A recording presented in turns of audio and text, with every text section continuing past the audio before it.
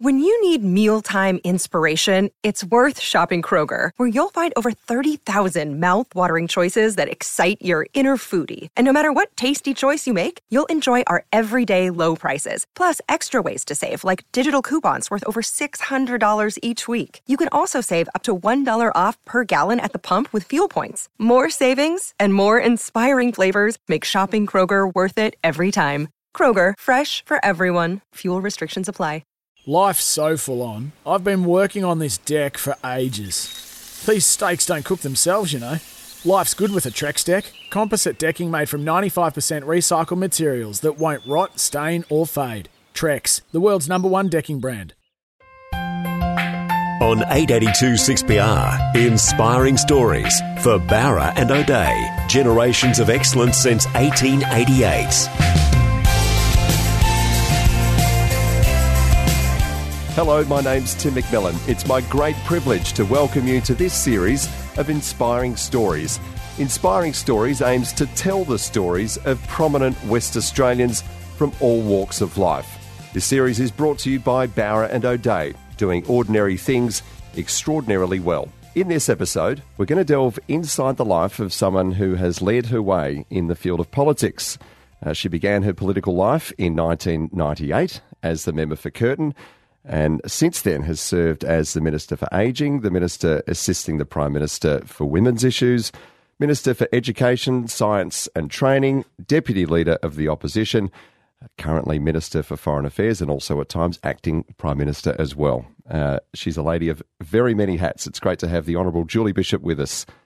Thank you for your time. Great to be with you, Tim. What do I call you? Julie. Julie, okay. That's my name. So many different hats there. But look, I know you're an incredibly busy lady, so we appreciate you taking some time out to chat to us for a little while about who you are. Do you ever have any quiet time?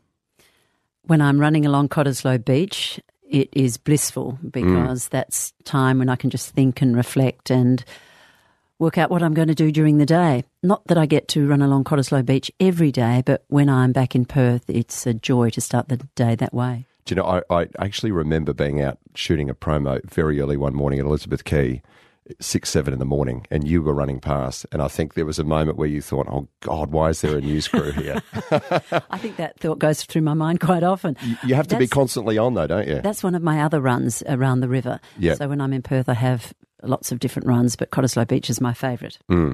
It's a good run. You've, I suppose, become something of a pioneer for women in politics. Fair to say. Does that carry an extra burden for you? I'm the first female to hold the role of Foreign Minister. I'm the 38th Australian Foreign Minister and the first woman. Yes, it's important because I think it sends a message that women can do anything and that there are no jobs that women can't take on. However, I'm not there because I'm a woman. I've been in politics. This is my 20th year now. I've been in politics for some time, and I have been in foreign affairs since 2009, first as a shadow Minister for Foreign Affairs and then since 2013 as Foreign Minister.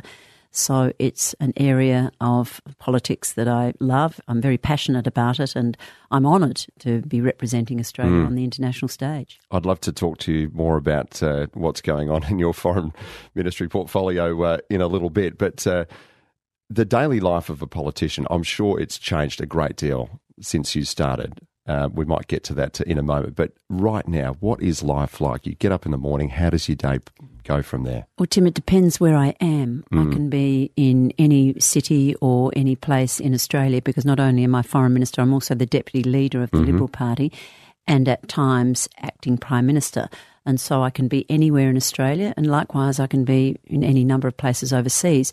So it depends where I am. A typical parliamentary sitting day when we're in Canberra starts with a run in the morning into Parliament House, early morning meetings, leadership meetings, and then Parliament. And question time, of course, is the feature of each day. But we have meetings and events right through till quite late at night. So it's a full day. When I'm overseas, likewise, you don't waste a moment. So back-to-back meetings and events are the norm. Sounds tough. No time for random Facebook, bit of Candy Crush. There's always time for a bit of random social media when you're sitting in a car, or the interminable waits in airport lounges. Yes, I have been known to have a bit of a Twitter rant late at night when I Good on you. waiting for a flight and thinking, I think I'll respond to this one. Emoji, emoji, emoji. And some other world leaders like to go on a Twitter rant from time to time, don't they? But Perhaps I should rephrase that. Mine's more of a Twitter dialogue. yes, something more intelligent and well thought out. How has that changed, though, over the years? Back from when you first became the member for Curtin, I imagine life as a politician has changed a great deal. It sounds like a different era, but back in 98, for example, about 95% of the communication came via letter. Yep. And these days, if you get a letter, you'd virtually alert the police. Like, what? There's a letter. Most of it now comes by email. So the use of technology has changed our lives dramatically. It also means you're much more accessible because people can contact you on mobile, by email. There's all the social media, and people are very keen to have you as part of their Instagram feed or get a picture of you for Facebook. So it has changed the pace and the type of communication that you have with people. The pressure?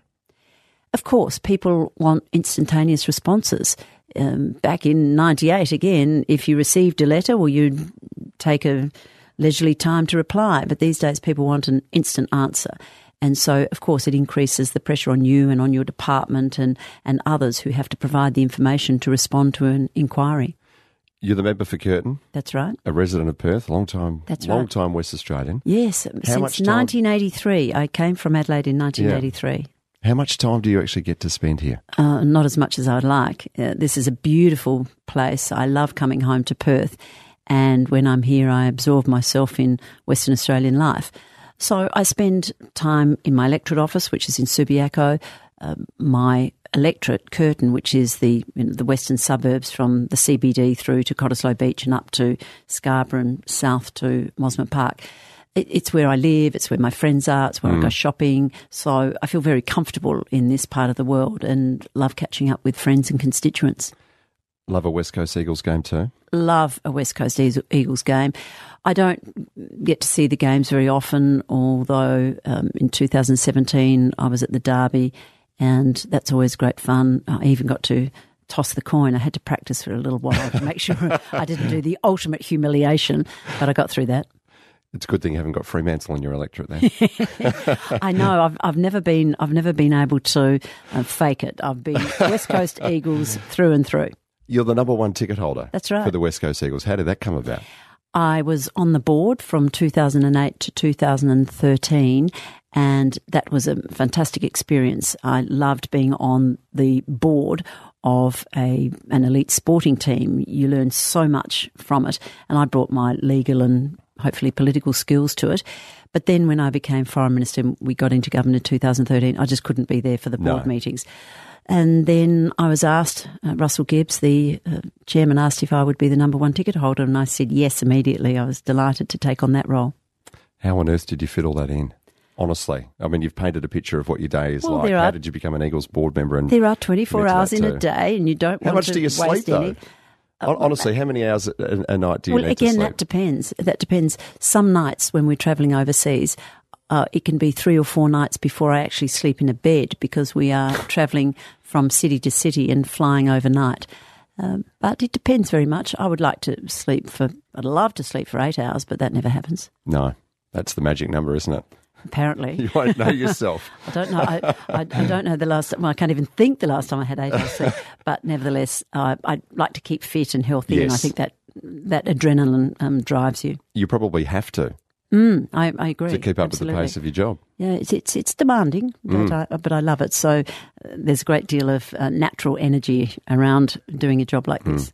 Julie, we're going to take a break. We're going to get into how you got into politics next. The Honourable Julie Bishop is my special guest. You listen to WA's Inspiring Stories right here on 882 6PR. Back in a sec. You're listening to another edition of Inspiring Stories on 882 6PR for Barra and O'Day, WA's family-owned funeral directors. You're listening to Inspiring Stories for Barra and O'Day.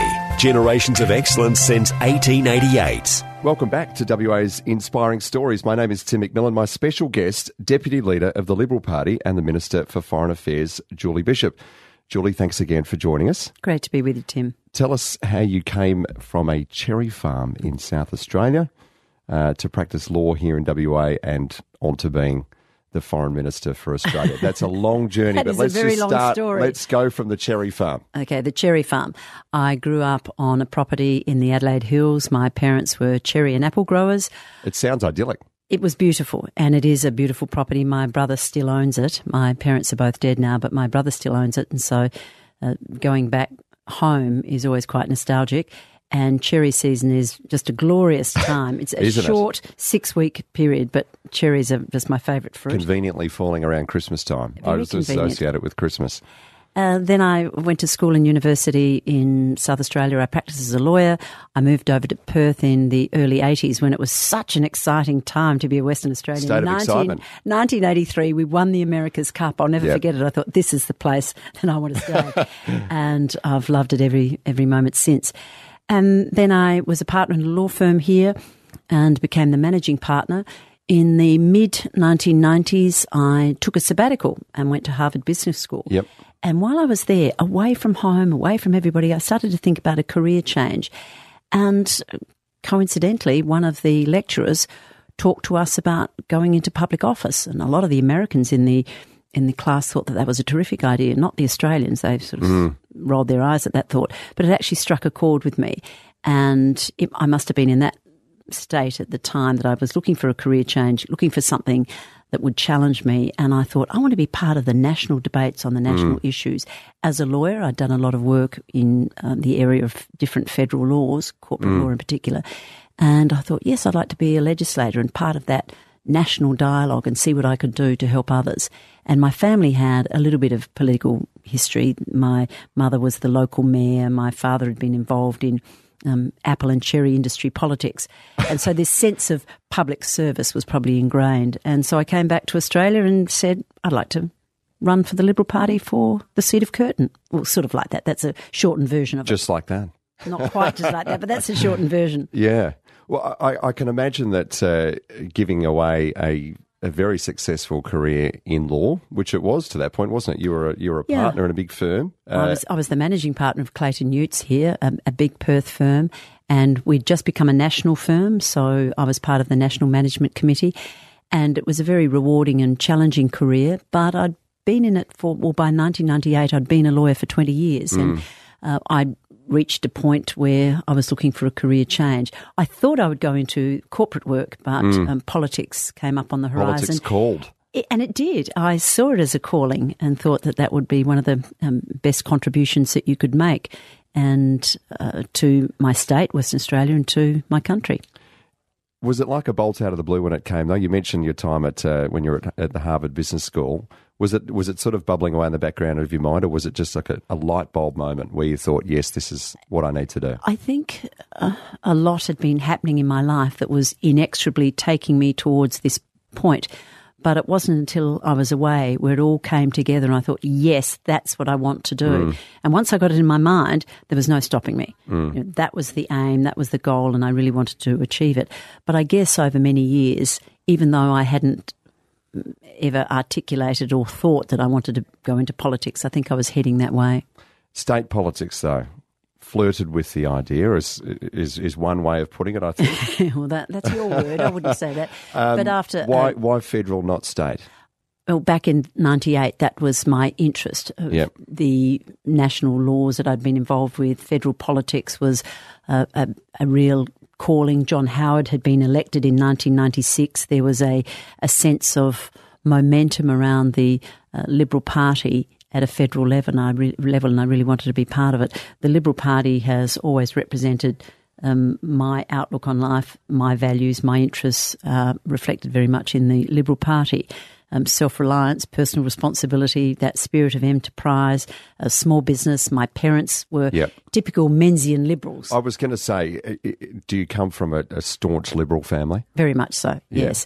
My grandfather was a chairman of a local Liberal Party branch, and he supported Sir Thomas Playford to get into state politics. And Sir Thomas Playford was the longest-serving Premier of South Australia, so they were very close friends of our family. So I've been surrounded by Liberal values and the Liberal Party all my life, but I didn't actually join and then decide to become a politician until the mid-90s. And no regrets? Absolutely none. There have been some challenges along the way, I can assure you, but it makes you resilient, and as they say, if it doesn't kill you, it makes you stronger. Do you find people coming up to you and wanting to argue with you about your politics much? Not so much now. Sometimes when there's a big issue running, like back when the GST was being introduced, that was a real barbecue stopper. People wanted to discuss the GST and the pros and cons. These days in foreign policy, you get people more curious and interested, but not necessarily disagreeing with you. But I'm always available for conversations with people, always up for a debate or a discussion. I imagine at the moment GST probably comes up a bit when you're back here in Perth, because it's obviously such a big topic here for people. It's a constant in Western Australia. Source of angst. That's right. It is a constant. There will be a resolution to it. It's very difficult when you're operating within a federation to ensure that the states get a fair go. I think everybody's acknowledged that Western Australia is not getting a fair go. Nobody imagined that the GST floor would be as low as it became, but it will come back up as economic circumstances change. But I'm sure we can do better. I think West Australians have been on a bit of an education crash course in GST and how it works and how those figures come to be. So we're probably the most educated state in Australia about how the GST actually works now. Well, not because we want to be. Yeah, but that's no bad thing. I wish some of the other states were better educated as to how they get their share of the GST. Do you feel a pressure, though, as a West Australian to represent West Australia when you're in Canberra as well, though? Of course. Given you are in, obviously, a very senior position and a difficult position on that. Of course, and I represent a Western Australian constituency. But I'm also the deputy leader of a national party, so you have to take into account the views of all of the states and all of your colleagues. But we have some very good, robust debates in the cabinet, and we've got a number of Western Australians in our cabinet, so you keep arguing the case, but it also has to be fair across the country. Yep. There's no point in advantaging one to the disadvantage of another for no good purpose. 2017, the weirdest year ever as a politician for you? Oh, you couldn't have scripted some of the things that went on in 2017. The citizenship issue, for a start. I mean, this is a provision that's been in the Constitution since 1901 at a time when the citizenship we were talking about was British. And then the changes in the citizenship laws over time means that that section of the Constitution hadn't really been looked at in the context of dual citizenship and this idea of gaining eligibility by descent through your parents, through your grandparents, through spouses. And so it really shone a light on how we become eligible for Parliament. Overseas, people were nonplussed. They would ask me, what is this Australia problem about? Tell me again, what does it mean?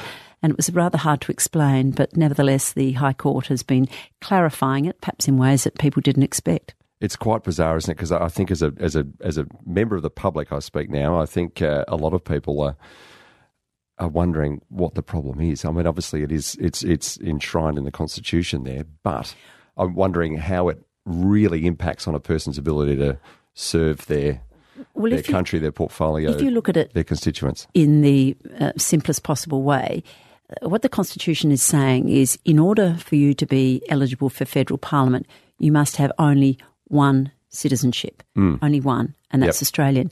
And I think most Australians would agree with that. But since that time, there have been all these different changes to the citizenship law which enable people to have dual citizenship. But the Constitution still remains, no, you can only have one citizenship. Now, how people go about renouncing dual citizenship that they didn't even apply for or didn't even know they had becomes very complicated and very complex.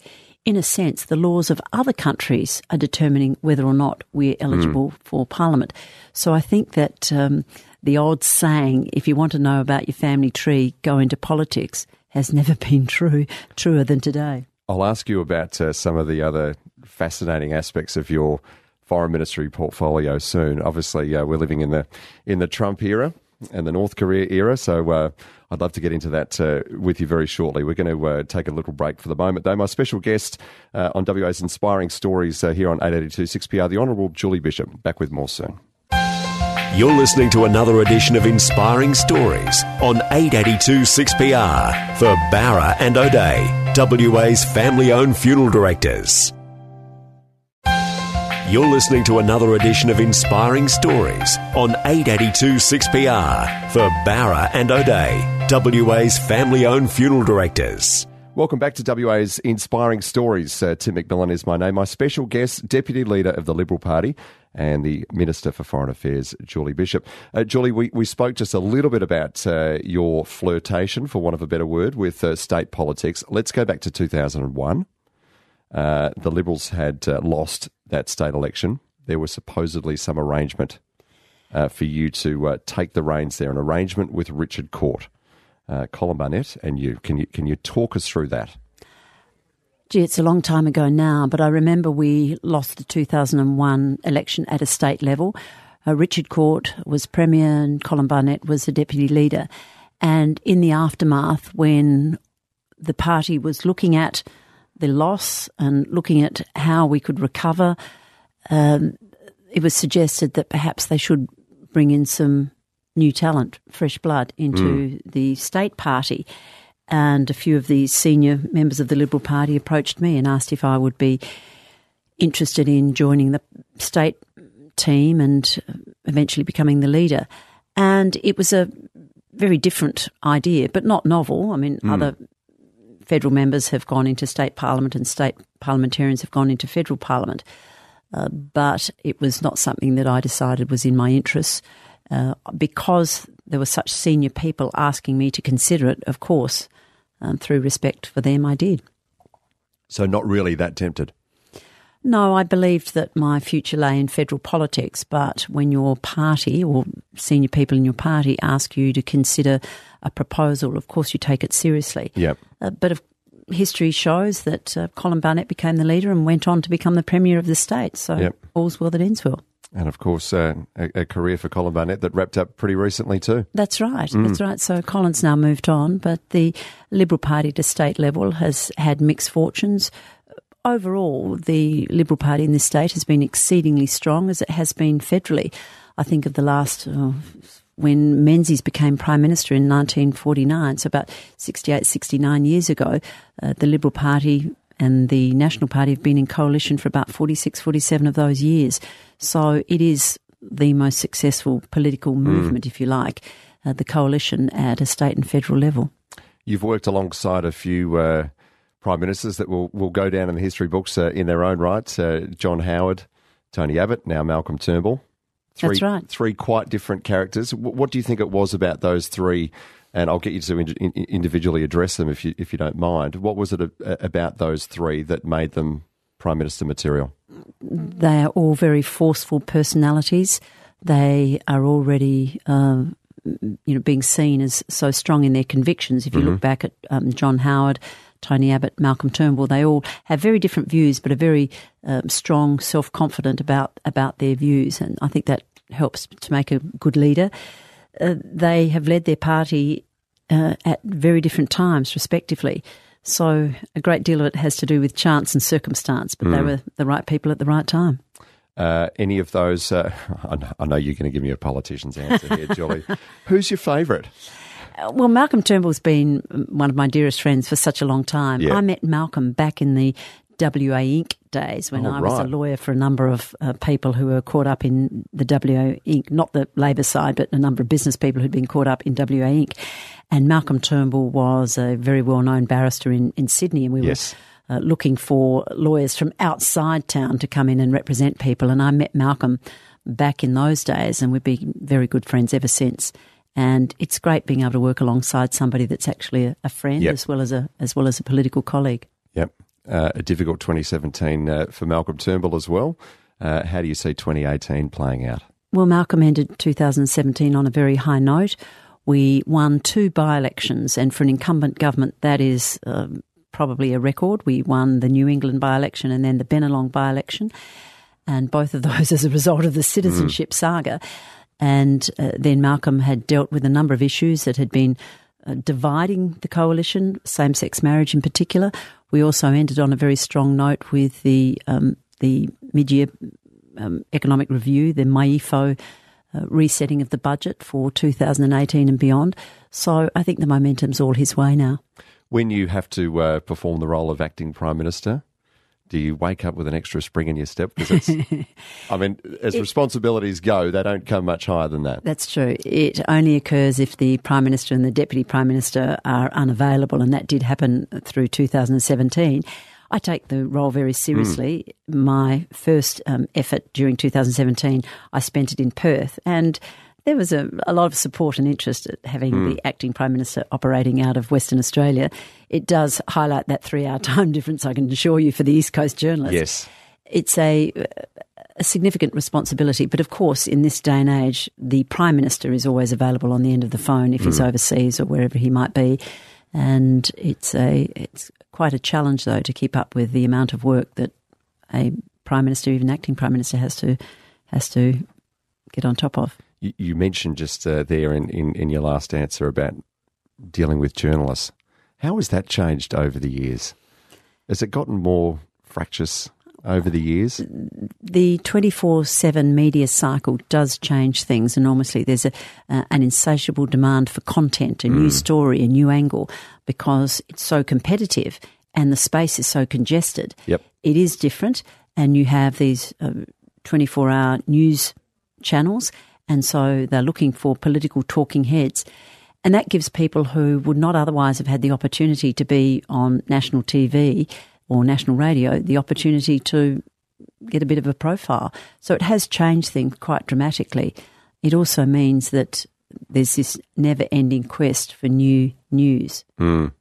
Does it mean that you personally have to be on your guard even more, because it's so easy for a little soundbite to be grabbed either without your knowledge or taken out of context, or it happens all the time. It happens all the time. That must frustrate the hell out of you. Yeah, there are aspects of it that are frustrating, but journalists have a job to do and I've got a job to do, and you just try and keep it in context. But there are times Can I ask, are we doing our job, though, as journalists?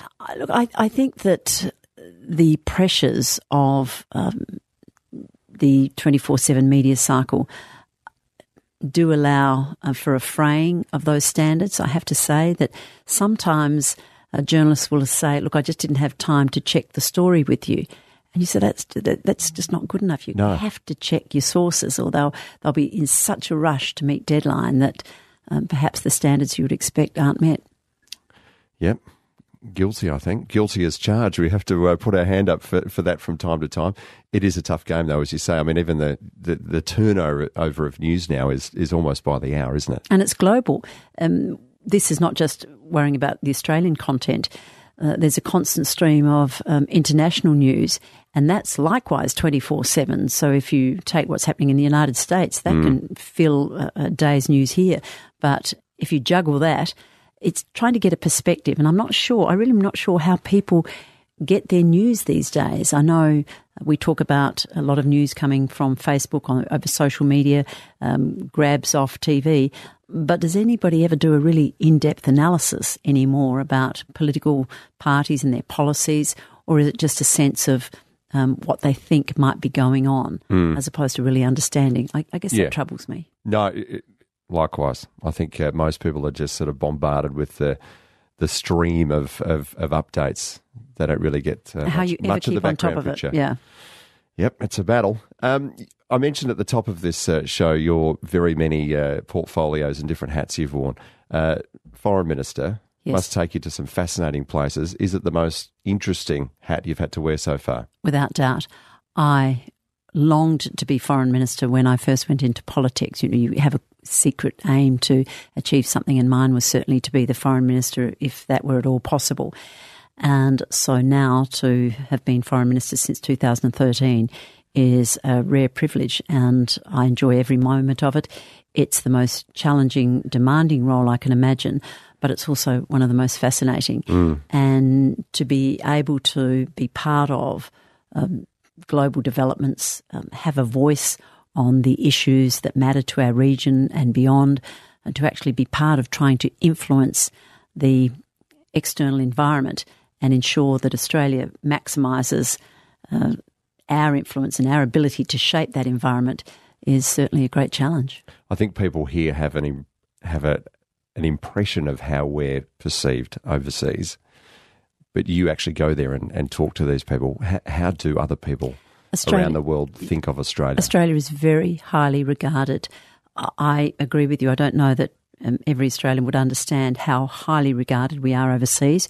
We're seen as somewhat of an economic miracle. We've had 27 consecutive years of uninterrupted economic growth. That is a world record. Yep. No other country has ever achieved that, and yet we tend to take that for granted. We're also seen as a strong liberal democracy, open, free, democratic institutions.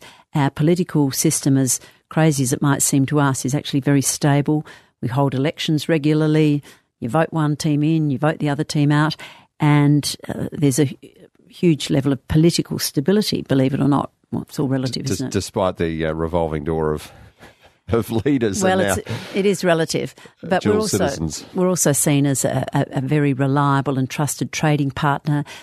If it's made in Australia or produced in Australia, people immediately equate that with high quality. So our goods and services are sought after around the world.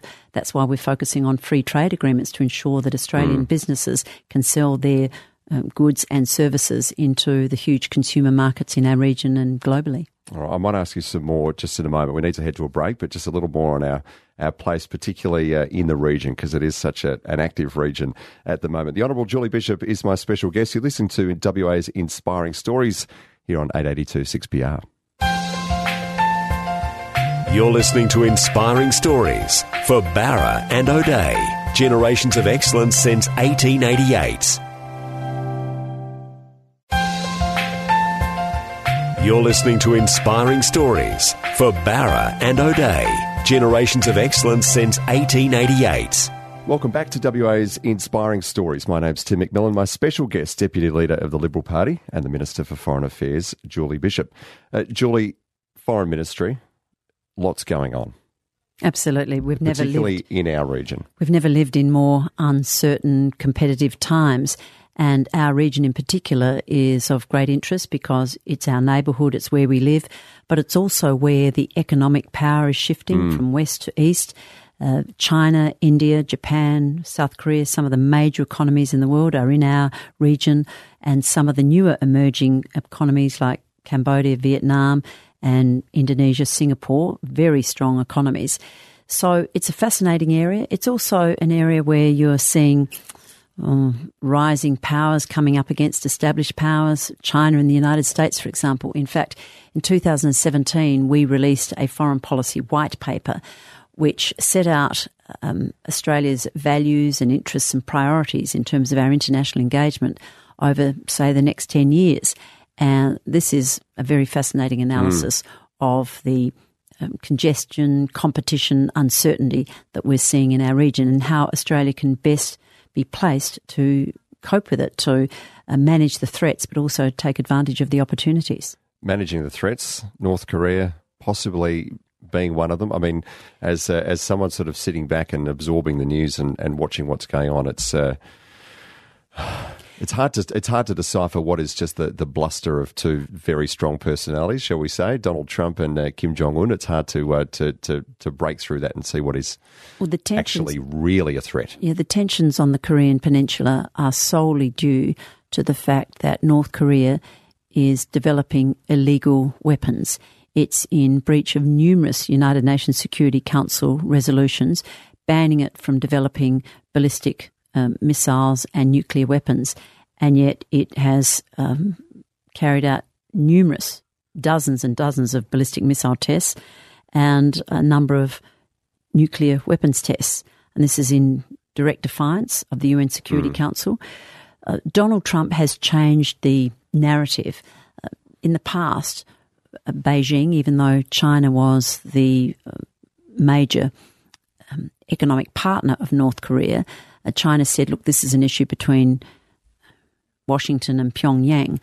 But because Donald Trump has brought Beijing into the picture, you now see China playing a much more active role in trying to manage North Korea and its illegal behaviour. Hence, China has joined with the US, Russia, Britain and France on the Security Council and countries around the world in imposing economic sanctions.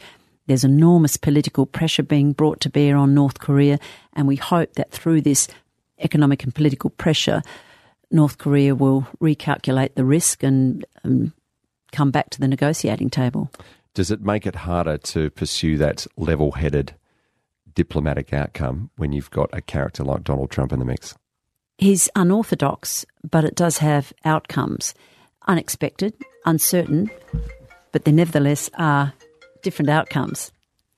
And what we find is that now the Secretary of State can carry out the diplomatic discussions with other countries. For example, North Korea has been isolated diplomatically. A number of countries have withdrawn their ambassadors from North Korea or have expelled North Korea's ambassadors from their country, and the sanctions are continuing to be ratcheted up. For the first time, we're seeing sector-wide sanctions on North Korea, banning the export of their textiles or banning the import of LNG and the like. Is it working, though? It will work. It will work. We've seen sanctions work elsewhere. Sanctions worked in Iran. The agreement that was struck between the United States, Iran and others came about as a result of Iran feeling the pressure of sanctions. The people resent the economic sanctions and the hardship that it brings, and they force political change. So sanctions can work, but they have to be universally applied. They can't be breached by others, and people can't get around the sanctions. Otherwise, it makes a mockery of them. Just a couple of other things on your plate. Islamic State. I suppose the fading memories now for a lot of people of Al-Qaeda, but as well you've had MH370, MH17 to deal with as well. There's been so much happening within your domain.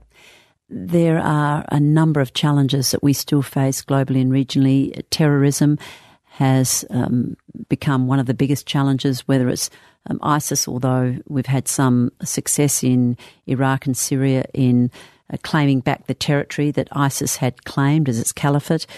We have thwarted terrorist attacks here in Australia. We're very conscious of the increasing terrorist threat in places like the Philippines and Indonesia, and we are working very closely with partners in the region to counter terrorism and the narrative that drives this hatred.